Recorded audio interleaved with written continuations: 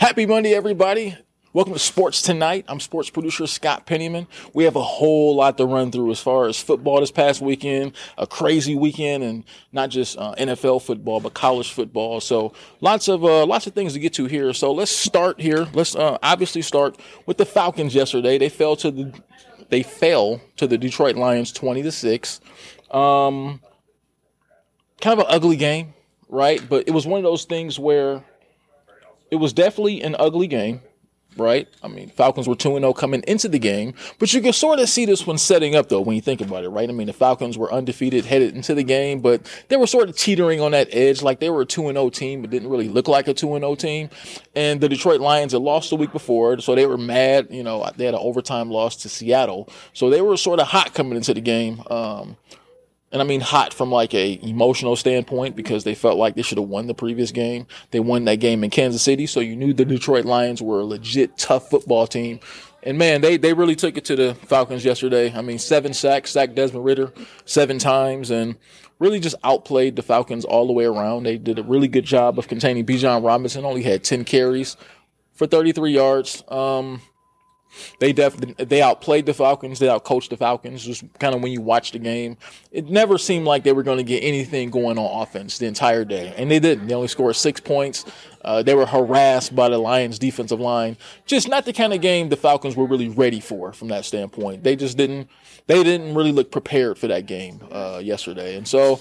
They got what they got, 20-6 loss. It happens. Look, I mean, they weren't going to go 17-0. I think when you look at coming into the season, if you looked at this season and you saw that, if you looked at the schedule, I think you would have been happy if you're a Falcons fan for them to have a 2-1 start. So that's where they're at. And there's nothing wrong with that. Just for where this team is right now, for what they are on both sides of the ball, there's a lot of teams right now who are 2-1. There's some 0-3 teams that wish they were 2-1. So I think pretty good start. For the Falcons, but a couple of things you want to dig into, though. So let's dig deeper into Desmond Ridder's performance, right? I mean, so yesterday was by far the worst he had looked so far this season, I think. I mean, just when you kind of look at it, I mean, but I guess getting sacked 7 times will do that to you. But one thing you got to remember is that when a quarterback is sacked a lot, it's not always on the offensive line. Yes, there were some offensive line lapses yesterday, some situations where blocks weren't made and Desmond Ridder didn't have a chance, or maybe sometimes the scheme sort of, kind of scheme sacks, right? I mean, because the Lions drew up something good, drew up a creative blitz. The Falcons didn't pick it up, and they just really just made his day hell all day, for lack of a better term. So, just when you kind of assess Ridder so far, I think the offense still has a lot to be desired. Well, let me just start here. They've won more games than they've lost, right? So I think when you start there, you're encouraged about what you've seen from Desmond Ridder. But I think when you look at the offense and kind of when you look at the possibilities of their offense, when you look at the playmakers that they have, I think as a fan watching these games, or as the media watching these games, you just want to see so much more from that offense. When you look at the different weapons they have, as far as Bijan in the backfield, he's definitely proved himself to be a weapon in these first couple games. When you look at what they have on the outside with Drake London and Kyle Pitts, those guys just aren't being targeted enough, right? I mean, those are some of the biggest playmakers on your football team. If this offense is going to be what it needs to be, those guys are going to have to be heavily involved. And I just think through these first 3 games, even when you look at yesterday, I mean, Kyle Pitts yesterday catches 5 balls, 41 yards, just not enough explosive plays for guys like him. Not enough explosive plays for Drake London. I mean, the first game of the season, he was only targeted once, didn't catch any balls, and then he rebounded in the second game and caught a decent amount of balls and had a really big game. But back to yesterday, 2 catches for 31 yards. That's not good enough. You have to get the ball in the hand. You have to find a way offensively, whether it's the offensive coordinator or Arthur Smith. You have to be able to scheme something up. They got to figure out a way to get the ball in the hands of all their playmakers, not just Bijan Robinson, because he's a running back, so it's not as hard to get him the football. But when you start talking about some of those weapons on the outside, Drake London, when you think about Kyle Pitts, I mean, those guys are 2 former first-round picks, and they're just not touching the ball enough. And if they don't touch the ball enough, this offense is not going to get where it needs to be. So I don't know whether it's a scheme thing. I don't know whether just sort of treating Desmond Ridder, they're bringing him along slowly, like really slow, right? So I just feel like hopefully as the season goes on. Hopefully, as you play more games, hopefully as Desmond gets more comfortable, we start to break this offense out a little bit. You start to have more explosive plays from Drake London, Kyle Pitts. I mean, he just can't seem to get out the blocks with Kyle, right? I mean, that's the kind of guy. Look, he should be touching the ball no less than 7 or 8 times a game, flat out. I mean, he's one of your best playmakers. He's a total matchup problem for any defense, and he's the ultimate safety blanket for Desmond Ridder. So I guess I'm just not clear on why he doesn't have more touches every game, because he's the ultimate weapon. Just look around the league. When you see most of these teams, look at even Patrick Mahomes. Patrick Mahomes is a great quarterback, right? But when you look at that offense, look how often they get the ball to Travis Kelce, guys like that. I mean, the tight end can be an ultimate security blanket for any quarterback. I don't care how good they are or how bad they are. So I just don't understand why they don't get the ball more to Kyle Pitts. It seems like an easy answer. I can understand why it might be a little bit hard to get the ball to Drake London since he's on the outside, and sometimes with offenses it's a little more difficult to get the ball to outside receivers. But Kyle Pitts should be touching the ball no less than 8 times a game, flat out. I don't care if it's quick screens, drag routes in the middle of the field, whatever it is. You got to find a way to get the ball in the hands of Kyle Pitts way more than he's getting the ball. That's all I can really, that's my assessment so far. But all in all, like I said, not a bad start for the Falcons. 2-1. I'm sure they'll take that. And there's nothing wrong with starting your season 2-1, right? There's nothing wrong with that. There's a lot of teams who are 2-1 right now. So let's just sort of recap some of the things from week 3 in the NFL. Probably things that stand out the most is a team scoring 70 points yesterday. All right, the Miami Dolphins beat the Denver Broncos 70-20. I mean, did the Denver Broncos, did their defense just quit or just give up? I mean, how the hell do you give up 70 points in a National Football League game? Like, what are you doing? I just can't help but think that team just quit at some point, because I just can't believe that any team who's actually out on the field trying hard, that practiced the entire week, that had a game plan going into it the entire week, would give up 70 points.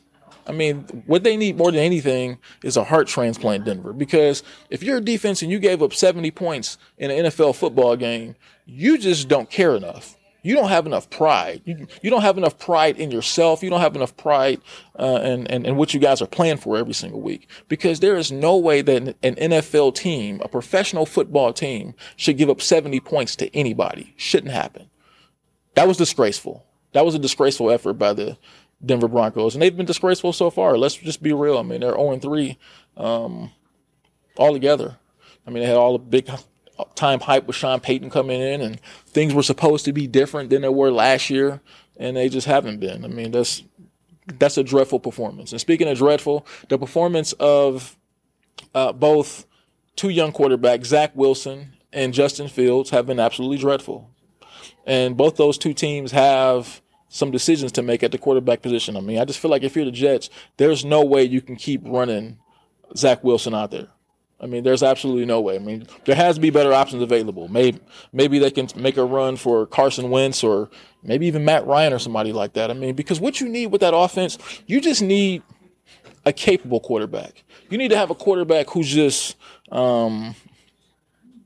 who can just basically distribute the ball where it needs to go. A quarterback who's smart enough, who can just process information fast enough to get it in the hands of playmakers just to score enough points to give that defense a chance, because that defense week in and week out is one of the best in the National Football League. What they need is competent quarterback play. Look, obviously they depend on Aaron Rodgers being there, and 4 plays into the season, that wasn't an option anymore. So I get Zach Wilson isn't supposed to be playing quarterback, but there has to be somebody right now. You just can't run him out there 14 more times. You can't do it. I mean, you owe that fan base more. You owe the guys in that locker room more. He gives you no chance to win, period. I mean, to say he's not good is an understatement. He plays with no confidence. He does nothing for that offense. Absolutely nothing. I mean, I don't even know if he's good enough to be a backup quarterback, quite honestly. I mean, he brings absolutely nothing to the table. So, look, there's options available.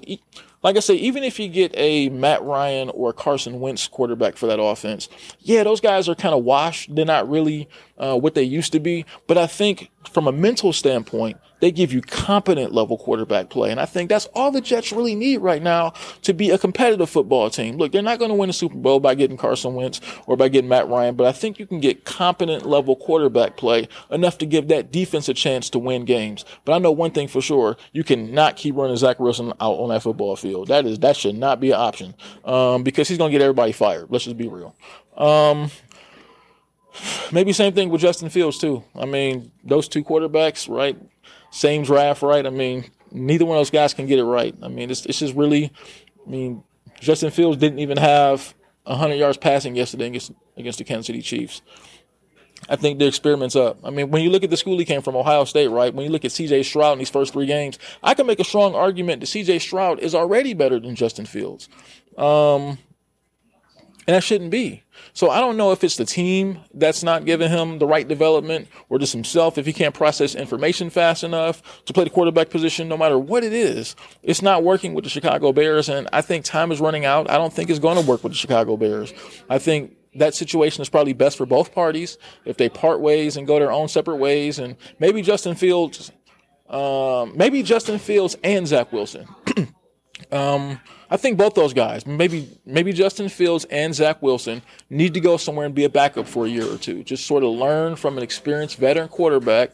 Let's try this all over again. I mean, look, we've seen it before. I mean, you can sit down for a year or two, come back and have a revitalized NFL career. It's possible, but those guys aren't ready to play on the NFL football team yet. And those teams are doing both those guys a disservice by just running them out there every single week, where it's really obvious that those guys are not prepared to be NFL starting quarterbacks. They're just not. When you watch them play, they just don't process the information quick enough. They look lost on the football field. They're just not it. They're not ready to go.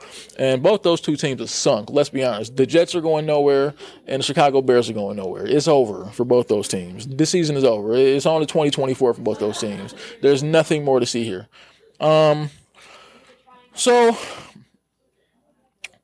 First, last world topic here. You got UGA playing Auburn this weekend, their first road game of the season. So it's obviously their first road SEC game. I think they'll win the game. Just when you think about what Georgia is from a defensive standpoint and from an offensive standpoint, they've really sort of kicked things up offensively. So I think they'll win that game at Auburn. But I think it will be a challenge. There's always a challenge playing in that stadium. I was out there with those guys today, out in Athens, and Kirby Smart and the rest of the players just sort of talked about how loud it's going to be at Jordan-Hare Stadium, and really just how loud it is playing SEC football games on the road, period. So that's going to be the biggest task, but let's just be real. If UGA plays their game like they have the entire season, and they just play and stay within their responsibilities, they should have no problem taking care of Auburn. I definitely think they'll win that game, and I think they'll win it by a couple touchdowns. So just what's on my mind here, I guess the last thing sort of here is watching the University of Colorado lose really badly this past weekend to Oregon.